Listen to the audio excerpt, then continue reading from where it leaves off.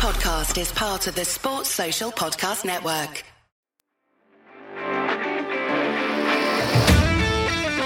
Seahawks fans, wherever you may be, thanks for listening to the show. Join your hosts, Bill Alvstead and Keith Myers, as we talk Seahawks football.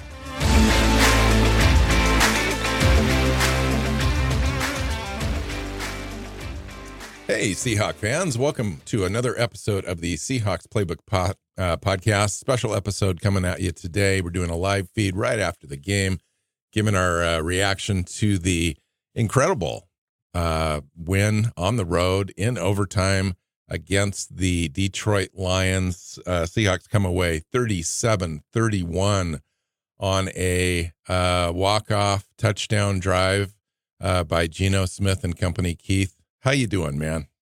I got to tell you, if this game, like, it's one of those, it's like, here, let's raise your blood pressure a little bit. It's just back and forth, and every time the Seahawks looked like they were in control, they would give something up, and when the Lions looked like they were in control, Seattle would jump back into it, and it was just a fantastic game, just super entertaining all the way to the end. God, this is what makes the NFL the king right here. Right. You know, did I not text you earlier? I said, okay, let's see if we can do this. Let's see if we can close this out. I think it's going to come down to whoever has the ball last, you know, and that's what it felt like, at the end of the third quarter, it's the beginning of the fourth quarter. And that's the way that it ended. It's like the last team with the ball won this game. And the Seahawks made it a little interesting with some missed field goals, Keith. But other than that, I thought that this team, the Seahawks, outplayed this Detroit team from the jump. There was some back and forth, but I always felt like Seattle was the better team in this game. And given the fact that nobody gave us a shot, you went out to the multiple sites before this game. Every pundit, every expert was picking the Lions to win this game. Nobody was giving us a shot. Even our own fans had serious doubts. We had serious doubts. I picked Seattle to win.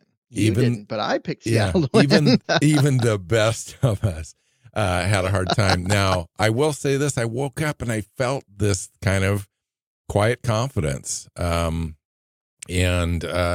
just kind of felt like if the Seahawks offensive line could somehow figure out a way, we still had a really good team. We didn't show up last week, especially in the second half. That is true. But our offense is really good.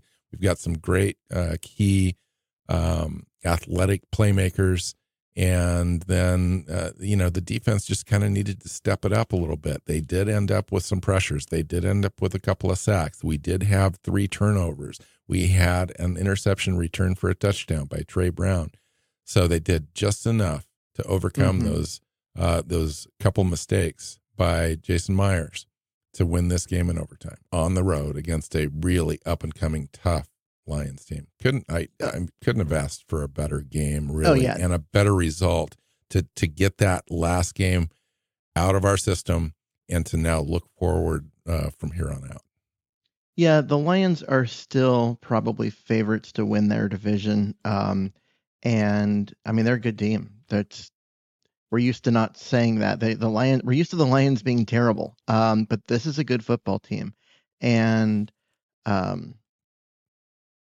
they have a lot of weapons. They've got a lot of talent. And Seattle had to go on the road coming off an awful performance against the Rams in the opener and really kind of show everyone what they were made of. And I liked a lot of what I saw. They made some kind of dumb mistakes in terms of penalties and that kind of stuff, and had some calls that were just egregiously bad go against them, and they were able to overcome that kind of stuff. Having Jason Myers miss those field goals was hurt, because if he makes those, it's a different game. And it's not just because, they have those 6 points, whatever, but what you have is Detroit playing much more aggressively and taking more chances and probably turning the ball over more. and really just giving Seattle more opportunities to make plays. And I think the game becomes easier if he makes those kicks. But in the end, you got to overcome your mistakes. You got to overcome the bad calls, and Seattle did that.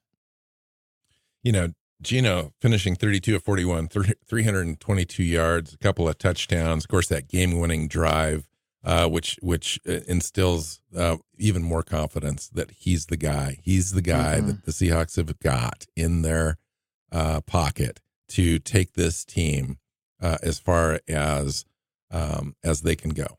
And so that's a good feeling to have. I thought Seattle coming into this game when nobody was giving them a shot outside of their own organization, outside of their own locker room. I thought this was an important week for them to come together as a team during practice. They got Witherspoon back, I think, which is a key addition. They knew they were going to be... Reek Woolen getting hurt in the first quarter and going out. Yeah. It's a good thing that they had Witherspoon back, and he played well. And Trey Brown had an excellent game, I will say. Kobe Bryant still continued to struggle a little bit. But everyone else in the secondary, I thought, played pretty well. Julian Love was out of position a couple different times, but there was some miscommunication things going on there. I'll give them overall a little bit of a break. They've faced a tough Lions offense with a lot of weapons, and Jared Goff is actually playing really well. Played really well in this game, actually, too. And what they did is they came together, though, on the road. So this is a great opportunity for a team to come together on the road, facing an adversary that is on paper just as good, possibly slightly even better than them. Won a tough game against the Kansas City Chiefs the week prior, and go in and really come together. And it's as things will do, especially early in a season, it started out pretty well. Ken Walker started the game with a really nice run. It was tougher for him to run for the next couple of quarters until he kind of opened it up a little bit in the fourth quarter. But it was a great way to start the game. They ended up a opening drive touchdown. Lions answered, and that's kind of the way it went, back and forth. Seahawks missed a few opportunities there with a couple of missed field goals, but they generated some turnovers when they needed to get a stop. They didn't let this game get out of hand. In fact, they went up by a couple scores there. Heading into the fourth quarter, they were up 10 points. And the Lions just wouldn't quit. They came back. Hats off to them for doing that. We just couldn't seem to get a stop or get it done right there at the end. But then, as luck would have it, we ended up getting that coin toss in overtime, and we never let the Lions get the ball back. Yeah.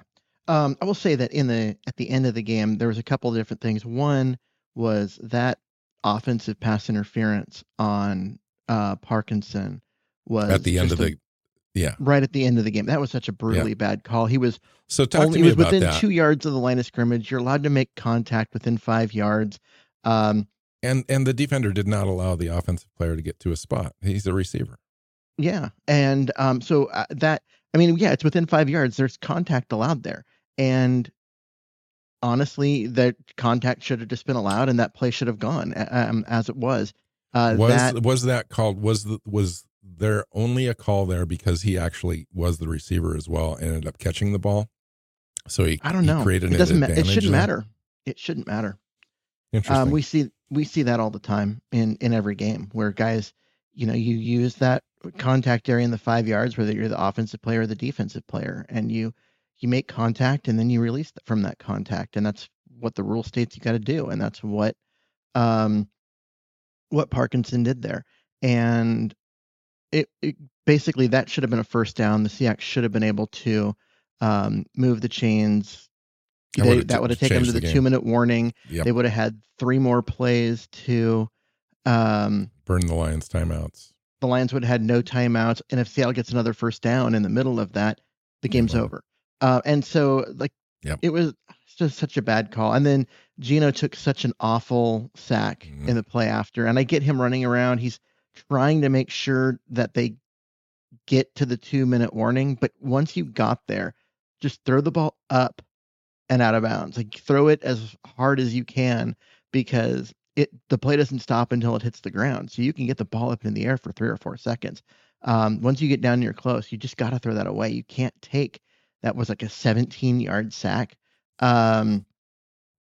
And give the Lions a better field position. Now, as it was, it didn't matter because the Lions moved the ball pretty easily, took the field goal, got into overtime. Seattle won it. But a couple of mistakes there, one by the officials, one by Gino, and it did give the Lions a shot. I mean, the coin toss really came down to it because I honestly don't have any faith in our defense to have gotten the stop if the Lions had won the toss and got the ball.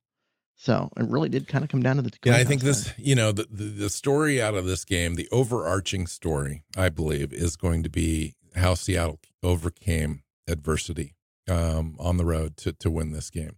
Their 2 starting tackles, offensive tackles, are out. Lucas is on IR, had a procedure on his knee. Don't know exactly what the timeline is. It's at least 4 weeks. He's got that bye week after that. So technically he's got a little bit extra time, which is good. Charles Cross is week to week. So we knew that going in. Peters wasn't going to be ready to play. So we went with the inexperienced offensive line at the tackle position with Forsythe on the left side, Curhan on the right. And then Evan Brown goes out in the second quarter. Oluwatimi comes in. We've got 3 replacement offensive linemen for the majority of this game, Keith, and I thought we played outstanding football. Oh yeah, and one of the Phil Haynes at guard is replacement level. I mean, he's a guy this is his first time ever starting for a season. He's never been able to really win a competition. This year he just didn't have one. And so he's a decent player, but he's not he's not a star. He's not a guy that you're going to depend on. And really, I mean, it's Damian Lewis and who, right? Out there. And I thought the game plan was good. They moved Gino around to slow the pass rush down. They got the ball out of his hands really quickly. They didn't try and stretch the field deep because they knew they weren't going to have time. They ran the ball, even though they didn't necessarily run it effectively in the second and third quarters. It worked in the first and the fourth, and it made life easier on the offensive line. They did what they needed to do, and yeah, you're right. Overcoming the adversity, that's a lot. And then DK Metcalf was out for a little bit with the missed field goals, right? The sack taken at the end there. And then what might have been the worst intentional grounding call of all time in there, which ended up not mattering because Seattle scored anyway, which that was a statement drive because you have a penalty like that, you lose down and 10 yards. That would in the past that would have killed a lot of Seattle drives. That would have settled for another field goal. That TD pass there, by Gino was a great pass too. Just a great pass and a great catch. As soon as he let go of it and you could see it in the air, I just go, oh, too easy. And he had the ball hadn't even come down yet. And Lockett was covered. The guy had it on there, but you just saw it. I mean, Lockett's not going to drop that or anything. He catches the ball through contact as well as anyone in the NFL. And he had a step, and that ball you knew that was dropping right in there. That was Gino made that look easy. And that was beautiful. Beautiful touchdown. Hey, just a reminder for everyone that's listening and out there, if you're on our YouTube channel, you can leave a comment and we'll see those live as we do the show, and we can respond to those as they come up. So give us a shout out if you'd like. I will say that the 2 defensive plays were key to this game, as close as this game was tied going into overtime, obviously. The 2 defensive plays I thought were key. Nuwasu stripping the ball of Montgomery.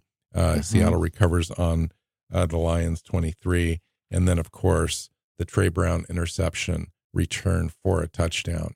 Talk to me a little bit about the impact of the defense on this game. Well, I mean, this is kind of what we were expecting of this defense. Is they're improved over last year where they were awful. But they're not going to be good, right? They're not. No one's going to confuse this defense with the 2013 Seahawk defense. They're not anywhere close. But what they need to do is they need to get stops when they can, and they need to get turnovers. They need to be aggressive and go after the ball. And if they do that, all you got to do is give Geno Smith and this offense a couple of extra possessions because of, getting a turnover or making a spectacular play on defense when it looks like they're going to convert. Just a couple of extra possessions, and the offense is going to take advantage of that. And that's what happened here. I mean, in both of those instances, I mean, one of them, the defense turned it into points, but the other one, the offense turned around and turned it into points. So, you keep giving Geno and company the ball, he's going to score. This offense has too much talent not to. Even with the backups, 3 backups on the offensive line, they still are going to put up points. Yeah, I think that you can add in too the play where Seattle's defense stopped the Lions from converting on fourth down. There, right at the end of the third quarter, heading into the fourth quarter, that's what led to that Geno Smith to Lockett touchdown as well. Mm-hmm.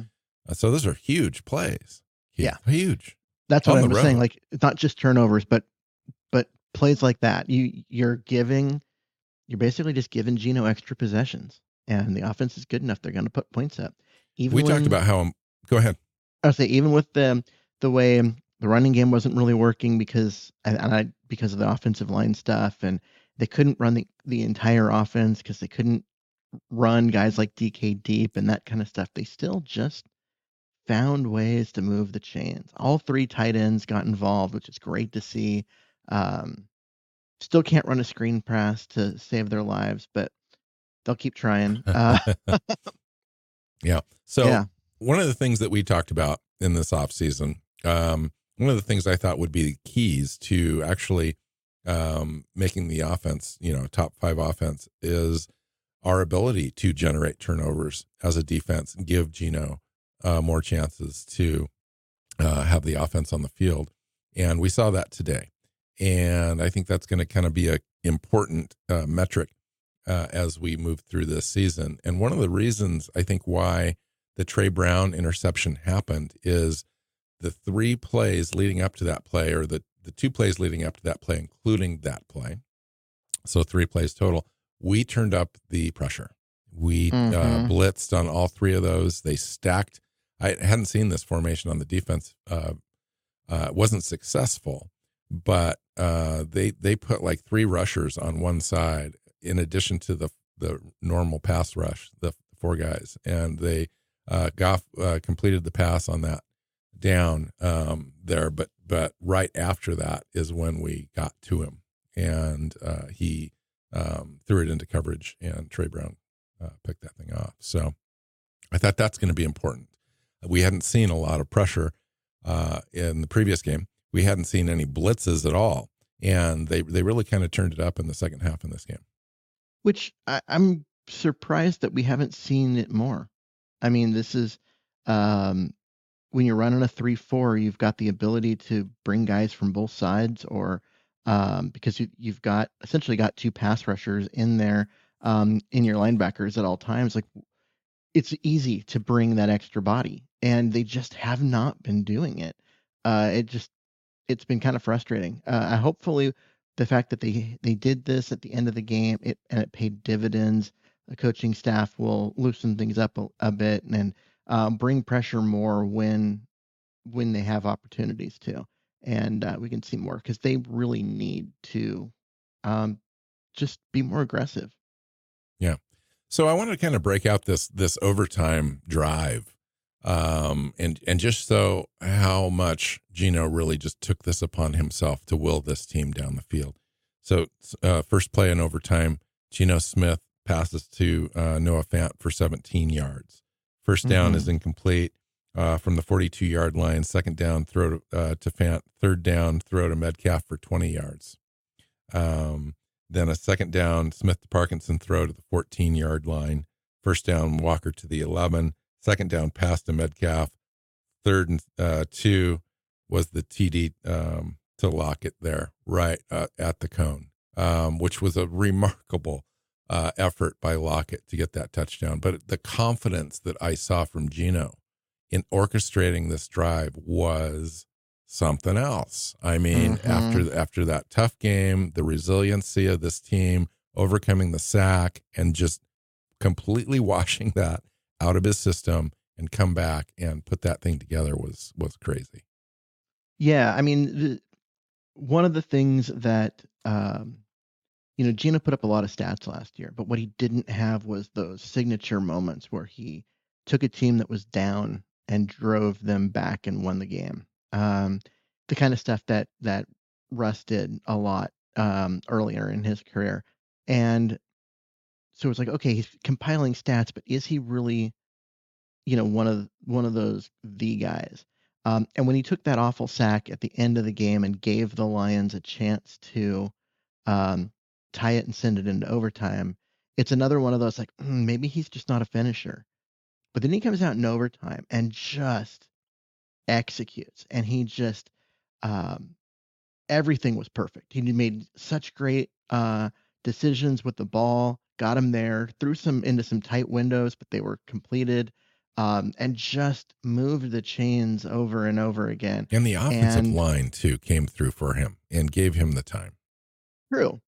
It's not more than one person. It's got 8, right? But at the same time, like there's a lot of poise that's required. You do well in that situation, you drive your team down and score, you win. If you fail in that situation, you're probably going to lose. And he would look so confident and so calm and so poised. Like that was one of those things that we kind of hadn't seen from Geno yet. And I wanted to see. I had a feeling it was in there, but there was half a second on that drive, Keith, where I thought when they handed the ball off to Walker for a short gain, I was thinking there was a moment there where I was like, is this team going to play for a win, or are they playing just to kind of make sure they put points on the board and play it safe? You saw them play it safe earlier in the game when Pete kept the offense on the field initially. Clock went down to 2. They called a timeout, then sent the punter out to punt the ball to a Lions offense that is formidable on the road. And later in the game, they ended up going for it on 4th down and converting. And then you saw in the 4th quarter, Geno kept pressing forward over and over. That's why I'm saying that he kind of put it on his shoulders. He just kind of kept pressing that ball down the field in chunk plays. Wasn't going to just take 3, 4, 5 yards what the defense was giving him. He was going to kind of exert his will on this thing to make sure that the Seahawks didn't give the ball back. Yeah. It was the whole offense played great on that drive. I mean, just like everybody. It came down to when he completed that pass to Lockett at the end and he turned the corner, I'm like, okay, he's got the first down. And I was thinking he was going to get pushed out of bounds at about the 1 yard line. They were going to line up. They were going to give it to Walker up the middle. Walker was going to get the touchdown. We were going to walk off. And then of course Lockett just did Lockett things and dove and got the ball to the pylon. And so they didn't need the other play, but there was just something about the way that they were going down the field. It just felt like they weren't getting stopped. That there was always going to be someone open, and it's just Geno's job to find him, and he was finding him on every play. They just weren't going to be stopped. And I like the fact that they went for the touchdown. They drove it down. They didn't get conservative once they got in field goal range or anything like that. They kept pushing it down the field. When they were facing a coach that was never going to be conservative if he got the ball. Yeah.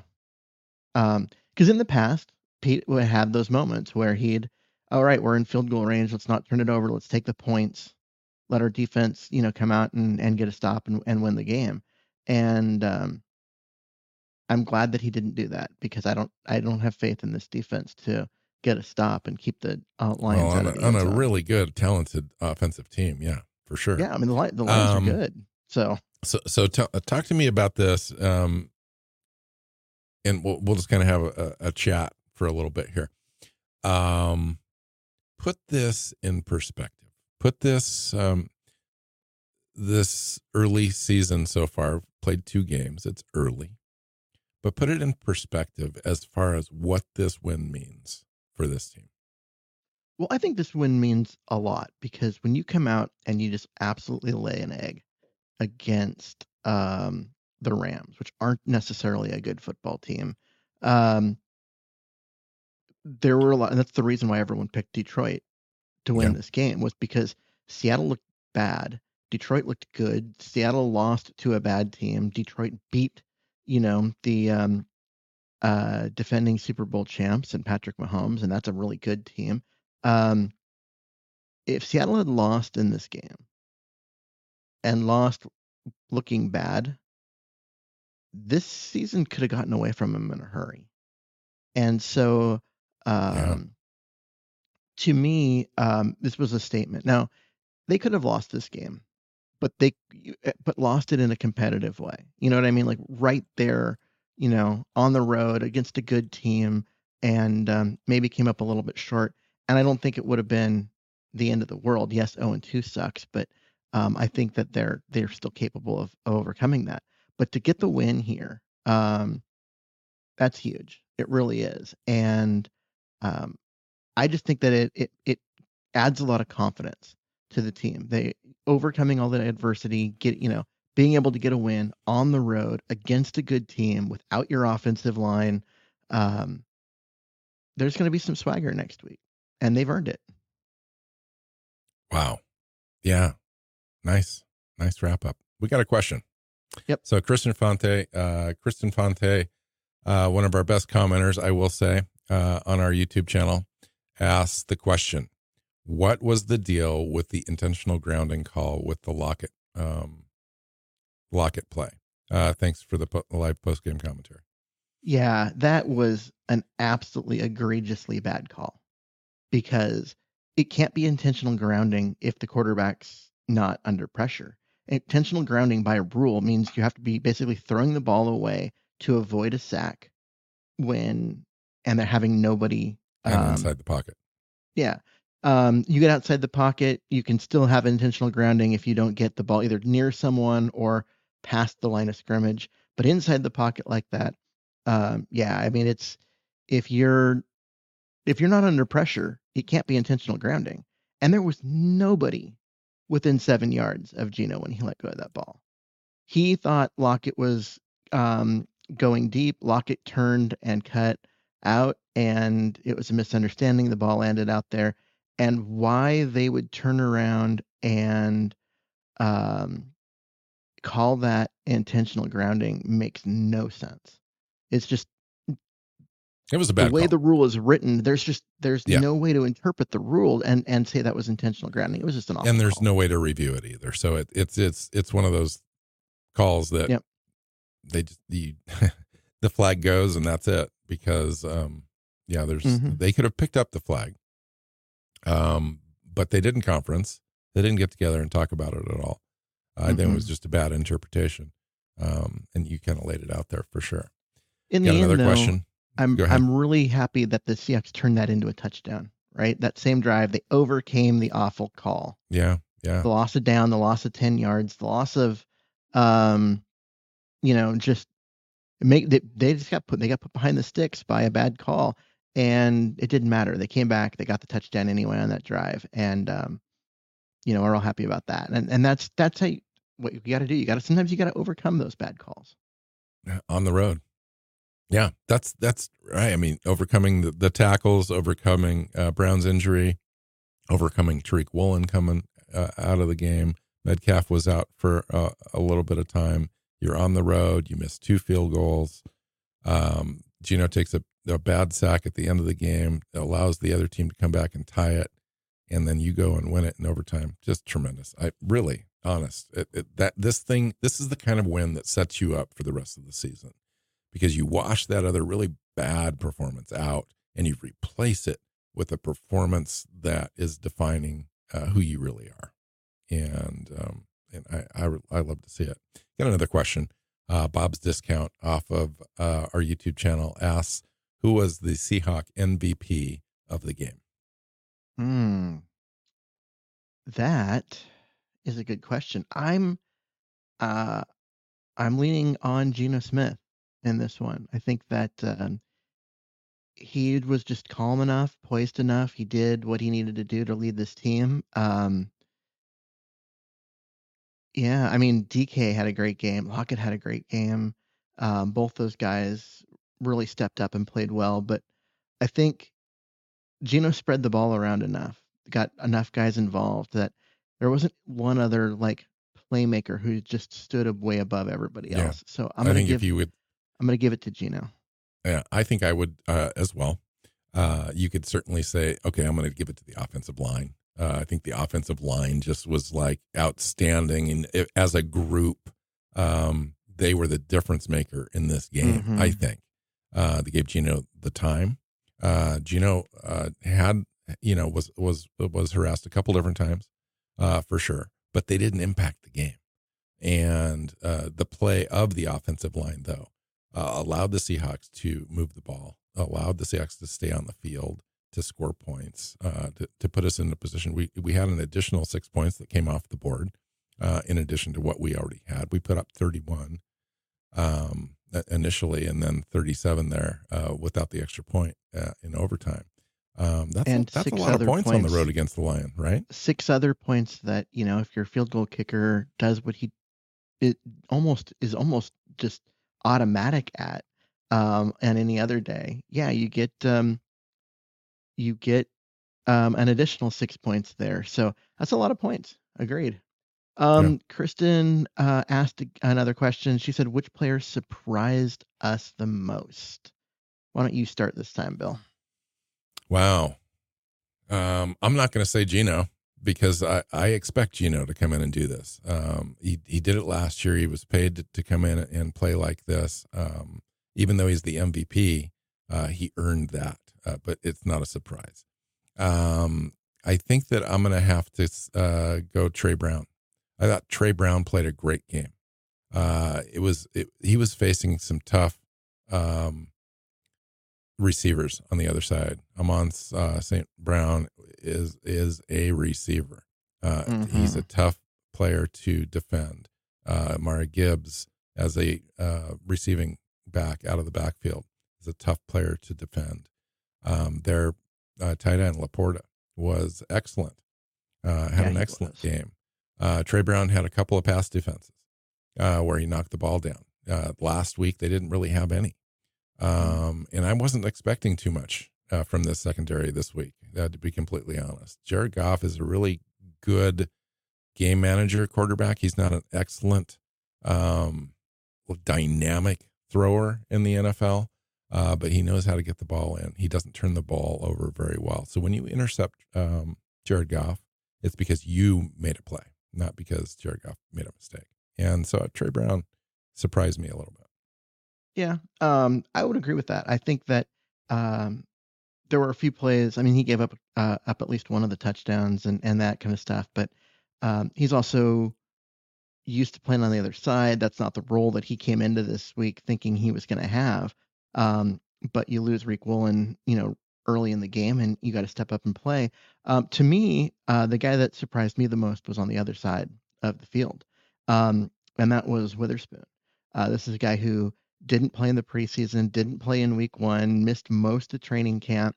There was a lot of talk that he was going to be, the nickel and not the starter on the outside, just because of how good the other guys had been. But then that's kind of not worked out. So he's out there getting his first start, getting his first NFL experience, and looked really good out there. Made some plays against the run, didn't get the ball thrown in his direction much, which meant Goff thought that his guys were covered, which is what he's there for. I thought he played really well, and given just the lack of his ability to prepare because of his hamstring injury, yeah, he definitely surprised me. I didn't expect him to be this good this quick.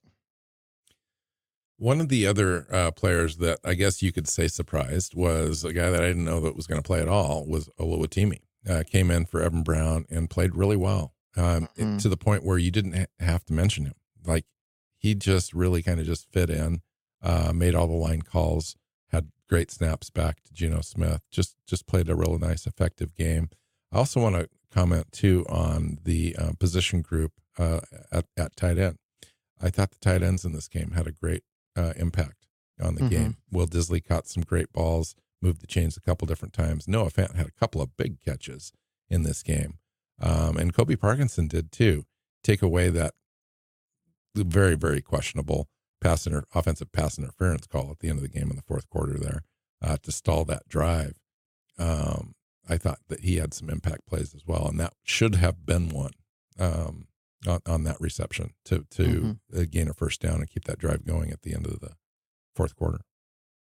And obviously, the play of the offensive tackles needs mentioned if we're talking about surprises, because you get your backup left tackle, your backup right tackle, both in there, and those guys held up. I'm not going to say that either of them looked like a Pro Bowler, because they're not, but when you have both your tackles out and you have two backups in there, you're expecting it to be ugly. And honestly, it wasn't that ugly. I thought they played pretty damn well.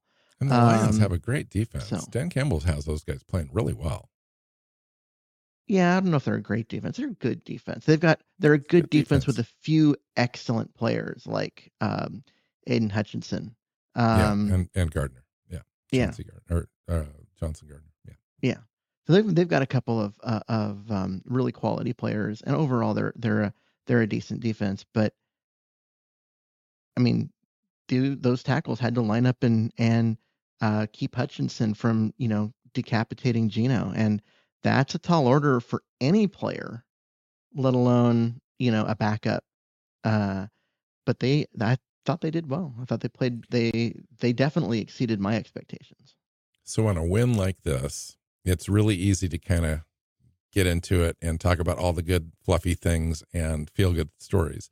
Were there any things that you saw that came out of this week that that we're still going to have to work on? Well, I think that there was a lack of pressure on Goff, especially in the first half. Like, he just had all the time in the world to throw. And that's concerning, especially given, when you got Nwasu and Darrell Taylor and the other pass rushers available, they should be able to get pressure more consistently than they have been. That to me is still incredibly concerning. And then there was a point at the end of this game at 31-31 where Jared Goff was 28 of 35, 323 yards, 3 touchdowns and an interception, had a passer rating of over 120 or 125. Yeah, and there was trying to look back at this because there was too. Yeah, there Greg was Bell. Greg Bell posted at the end of the third quarter, 3 minutes into the third quarter, Jared Goff was 16 of 19, 229 yards, 2 touchdowns at that time, 58 dropbacks so far in the season at that moment by opposing quarterbacks. And the pass rush had no sacks, only 2 quarterback hits. No one has touched Goff today, Greg Bell said. And then another spot, not long after, there was a graphic up on the screen, when Goff was 18 of 22 for 242 yards, 2 touchdowns, no picks, and a passer rating of 142.8. Yeah. That was so. What do you think? What's going on with the defense? Yeah, obviously, we got it done. I think we kept a prolific Lions offense in check. At least we were able to kind of keep up with them on the offensive side of the ball. But at some point, we're going to need to address these sorts of things. Dre Jones, for example, our $55 million guy. Yeah. Other than that, though, which he kind of backed into, after 4 seconds or so of the play being alive. I'm not going to take that away from him. I'm not trying to do that. What I am saying, though, is beyond that, he hasn't been terribly effective this season so far. And we haven't really called anybody else's name out as far as the guy that's really making plays now. Nwasu had a nice play behind the line of scrimmage against Montgomery, their running back, but not against Jared Goff. Yeah, and I think that Jaron Reed had a couple of nice plays where he was able to explode into the backfield, stop a running back before they could get up to the line of scrimmage, that kind of stuff. So there's some. I still think the defensive line needs to be better. And a question comes in that said, did Love and Jones earn their big paychecks? I don't think they've earned them yet. Jones needs to make more plays for what he's making. Love is making tackles, but he's had himself out of position a couple times. I think that will tighten up as the communication gets better and they get some consistency on who's playing around him. Because right. And this some of this is coming from the players around. I agree with that. So I think that they just need some consistency. They need Rick Woolen to be healthy through this game, and Witherspoon to be healthy on the other side, and some of that stuff to happen. I think once they get a little more consistency, things will tighten up, and he'll be fine. And we know Jones has all the ability. Like we've seen it in every his previous years in Denver. He was a dominant player. I think the team's asking him to do a little bit more than he was asked to do in Denver because this being a 3-4 instead of a 4-3, and so it may take some time for him to adapt and be able to take on the extra responsibilities and still be explosive. But we know the talent's there, and the guy is just incredibly talented. So we know that the talent's there. I expect the production to come, but so far I'd say no. Neither of those guys have quite lived up to their paycheck yet. I know that Artie Burns was called up onto the team from the practice squad. Good for him, but I did not see him out there. They went with Trey Brown when Woolen was down. Did you also not see Mike Jackson, or was Mike Jackson available for this game? I didn't see Mike Jackson. I didn't see the inactive list. I didn't either. Game, so, but I thought I saw Artie Burns on special teams. But I didn't see him on the field on defense. There was one play that I thought it was, and then when the player got up and spun around, it said Brown on the back. So, nope, that wasn't Artie Burns. But yeah, they did a lot more. They played a lot more base in this game. Kobe Bryant had more run on the field, I thought, in this game than running with more cornerbacks. And I think part of that's just the Rick Woolen injury. I think they had plans to get, with Woolen and Witherspoon in there to get Trey Brown in and run with those three guys. But when Woolen got hurt, now you've got, those two, your other two guys playing, and that screws up your plans. So I think they rolled with a third safety, and they rolled with their base defense a lot. So Julian Love is, has played okay, but not special so far this year. And now Jamal Adams is returning to practice full time this week, and takes a look at possibly getting some snaps as early as this next game. How is that going to impact Julian Love and this defense? Well, honestly, I'm not sure at this point, because when healthy, Adams is such a freaky athlete. And he can do some things that no other guys in the NFL can do. But he's also so unconventional. He's not great in coverage for a safety. And, you have to figure out how to get his, use his skill set in a positive way and limit, the negative parts of his game. But he's such a freaky athlete. And I think that what they can do then is by rotating him and Love, depending on situation, you can use Adams to do the things that he's really good at, leave Love in there the other times, and get more out of Love that way, simply because you're making life simpler on him. You're not asking him to do all the different things, because some of those are going to be done by Jamal Adams. I think over the next few weeks, you're going to see more and more of Jamal Adams, and Julian Love's going to be used more as in the Kobe Bryant role, to be honest. The part-time slot, part-time third safety, move him around a little bit. And I think based on what we've seen in his first two games, that having Love in that role instead of Bryant's going to be a big plus. but they've got to get Jamal Adams up to speed and all of that first. Yeah. So Bob's discount asks, was this win down to improved scheme or improved execution or both? Offensively, I think it has more to do with execution. I think that Gino played better. The offensive line played better. Once the tackles went out in the first game against the Rams, the offense completely fell apart, and they just couldn't execute anything. And for this week, I thought they executed significantly better. They ran the plays as they were called. So to me, that part comes down to improved execution. As far as on defense, I think it's a little of both. There was some better play in this game up front, but also they did turn things around and become more aggressive in the second half, more blitzing. Trey Brown was a corner and he came up and had a sack, which meant they had a corner blitz called up, which is not a typical Seattle thing. And so in that kind of sense, I thought that it was there was some improved scheme, like improved play calling, because I want this team to be more aggressive. I think that if you're gonna give up a lot of plays and a lot of points, you should at least be aggressive and take the chance where you might be able to generate a turnover. Because sitting back in a soft I zone agree and with just that. giving up points and giving up yards and first down after first down, like I don't see the point of that. If you're not going to be good, at least be aggressive. So I like to see the aggressive come in. I agree. Kristen adds, any good or bad calls that stood out both on offense and defense?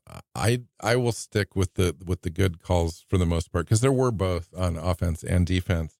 I'm gonna say, let's see, I'm gonna mention special teams too. The Jarek Reed coverage on a 52-yard punt, a tackle for no gain, solo He out there by himself. That was a great play. The guy, that was awesome.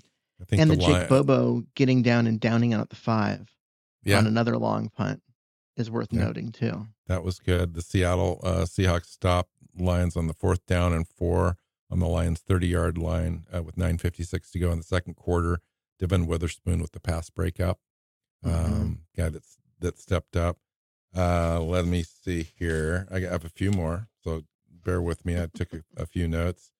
Nwasu's forced fumble on Montgomery, I thought was probably one of the plays of the game. Trey Brown's interception. The Parkinson completion for 20 yards in the beginning of the third quarter. Walker had some good carries at the beginning of the game, and then in the fourth quarter as well. Let's see. Okay, well the question Seahawks was actually held the Lions on fourth down again. Play calls. Yeah, play calls. What stood out defensively was the Trey Brown blitz that generated a sack and if they missed that thing, if he misses that thing, Jamari Gibbs, his wide player open. that he came off of was wide open on that play. Yeah, somebody missed an assignment, whether that was Trey Brown or whether it was someone behind him who didn't catch that the play call involved Brown blitzing. Gibbs was wide open. That was an easy touchdown. And those three blitzes, like right there, that you'd mentioned, the Trey Brown one, also the one that he got the interception on as well, and the first play in that series, where we stacked that box pretty heavily and blitzed with probably seven guys, and they still made the completion, but it was the mental shift that I appreciate from Clint Hurt and company to kind of turn that game around a little bit, because that was a key play in the game, the interception. It was crazy. Yeah, and how about the calls at the end of the game, in overtime? I thought were all excellent. And the completions that Gino made were just perfect. Perfect execution, perfect play calls, nice aggressive, not too aggressive, but you're letting the other team know that you're going to win. You're not going to play for field position or, set up a field goal or whatever. You're going down to score points. And we did. Can't say enough about that for sure. Yeah, and I like the game plan in general of um, getting DK the ball not up against the sideline, but running crossing routes and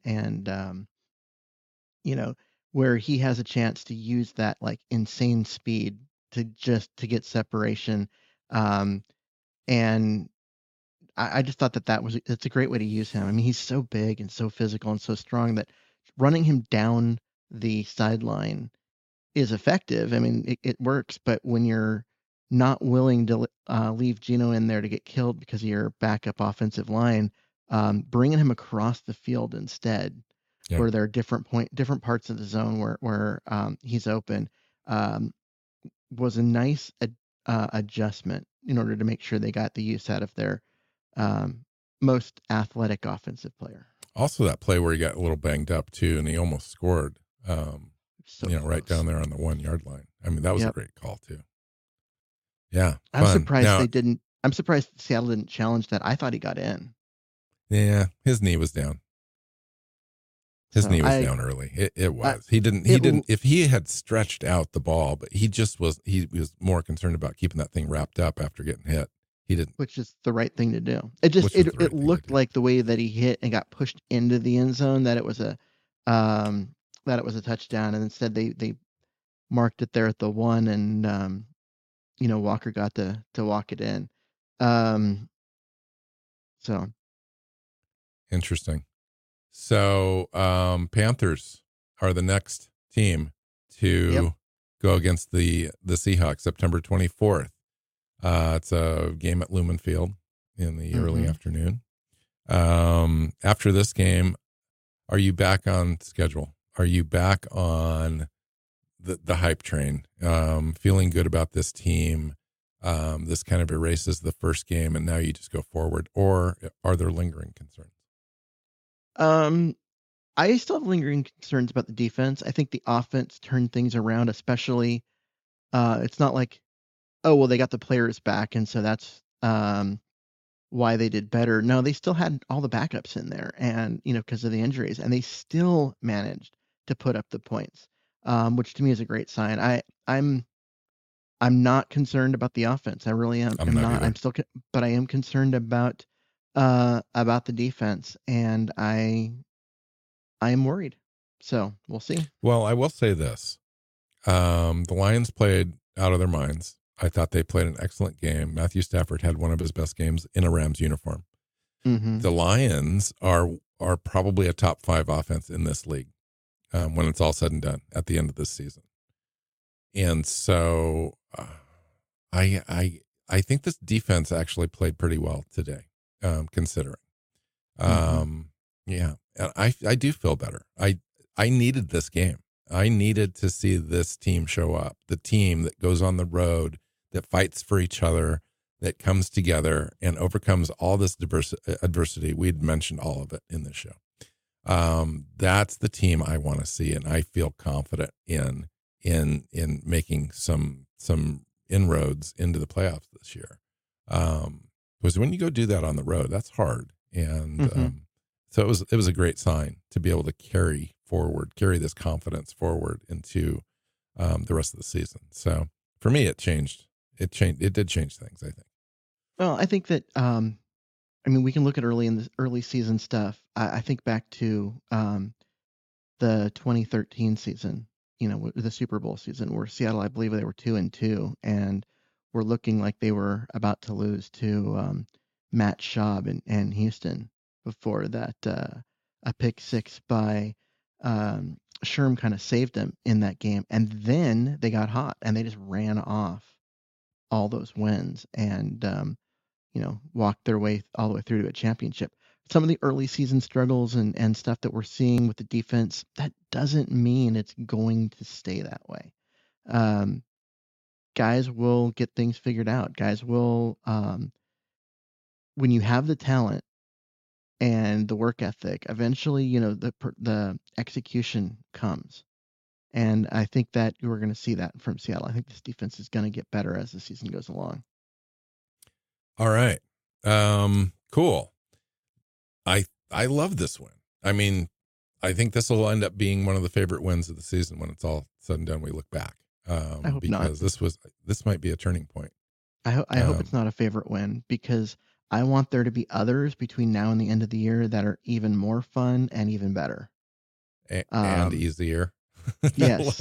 Yeah. Ones that are a yeah. little less blood pressure inducing. Uh, as wins go, as a fan, this was a fun game. I hate the back and forth. I don't like the fact that we allowed them to come back and get tied, all that kind of stuff. But as a fan of football, this was a fun game. All right. Yep. So let's get out of here. We've got a lot to look forward to. It's going to be easier to put together a couple shows now this week, Keith, without losing two and having the season in doubt already so early in the season. Now we're right back in it. Yeah, we can figure out how to make up a division game. Is going to be top of mind here now going forward. So Panthers are in next. Let's see if we can take care of business against those guys. Thanks to everybody for joining us on the live feed. We'll repost this out as a regular video later this afternoon, and then the audio recording as well will be made available here probably in about an hour and a half at the most. And then we'll be back for our midweek show, and then we'll preview that Panthers game towards the end of the week. And thanks again, everyone. And you can find Keith wherever you can find him. He told me earlier that it might not be on Twitter. I don't know where he might be. No, technically I still have an account on Twitter. I just am no longer using the app. It's gotten so toxic, and I've just had decided I'm done, at least for a little bit. I'm off there. I did make a Threads account during the game. Nice. Not that I've ever posted on it, but I'm there. I like that app, actually. Yeah, it's less toxic. So have you noticed that the Arizona Cardinals are up 17-0 over the Giants? Wow. Giants. Ooh, they're in trouble. Yeah, they lost 40-0 last week, and now they're losing to probably the least talented team in the NFL. I tell you what, I couldn't have predicted that. I by all accounts, including people out of the Arizona Cardinals camp, have indicated this is a very poor roster, and they're in the middle of just the beginnings of a complete roster rebuild, and they're playing hard. I mean, Gannon's got them playing hard, which is impressive, actually. They may not win a lot of games, but boy, they're going to play for that coach. I think back to this Lions team a few years ago in Dan Campbell's first year, and they looked like they weren't going to win any games. And late in the season, they got a win. And they played hard, but they just weren't that talented back then. And when they got into this and got that score and won the game, and you see the receiver that caught the ball and Goff, who threw it for that walk-off win, run over to their coach and hug their coach in the celebration. I was like, okay, this is a guy he's got a bad team, but the culture is right. And you knew the Lions were going to turn things around. When you see a team that's as bad as the Cardinals, and they're playing that hard for their coach, and they're buying into what he's asking them to do, even though they're losing, or even though, like last week when you're getting blown out, that's a good sign for a coach and a good sign for an organization. Hopefully he keeps it together, and a win this week, helps him out, because I think this is a good coach, and I'd love to see that rivalry come back and be worthwhile again. I do too. They probably don't want to win. I mean, really, the deep down, somebody in that organization would love to have that first pick overall in the draft, or the second pick, or whatever it's going to be. But creating that winning culture is more important. And I think that their coach probably understands that.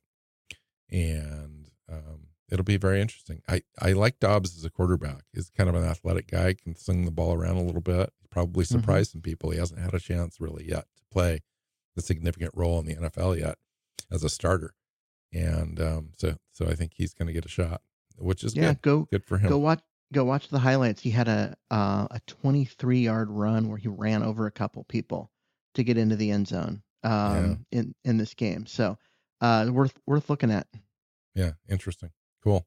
All right, let's get out of here. You can find the show at Hawks Playbook on Twitter. It's Seahawks Playbook Podcast on your favorite podcast platform and our YouTube channel. Thanks to everyone for watching us live.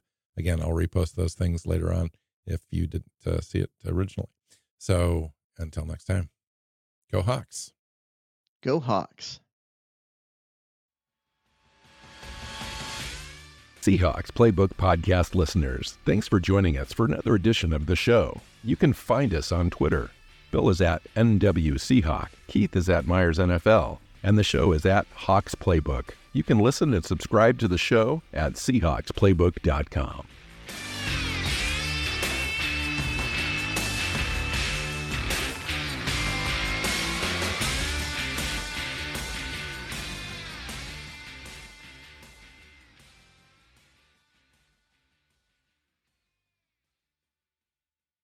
Sports Social Podcast Network.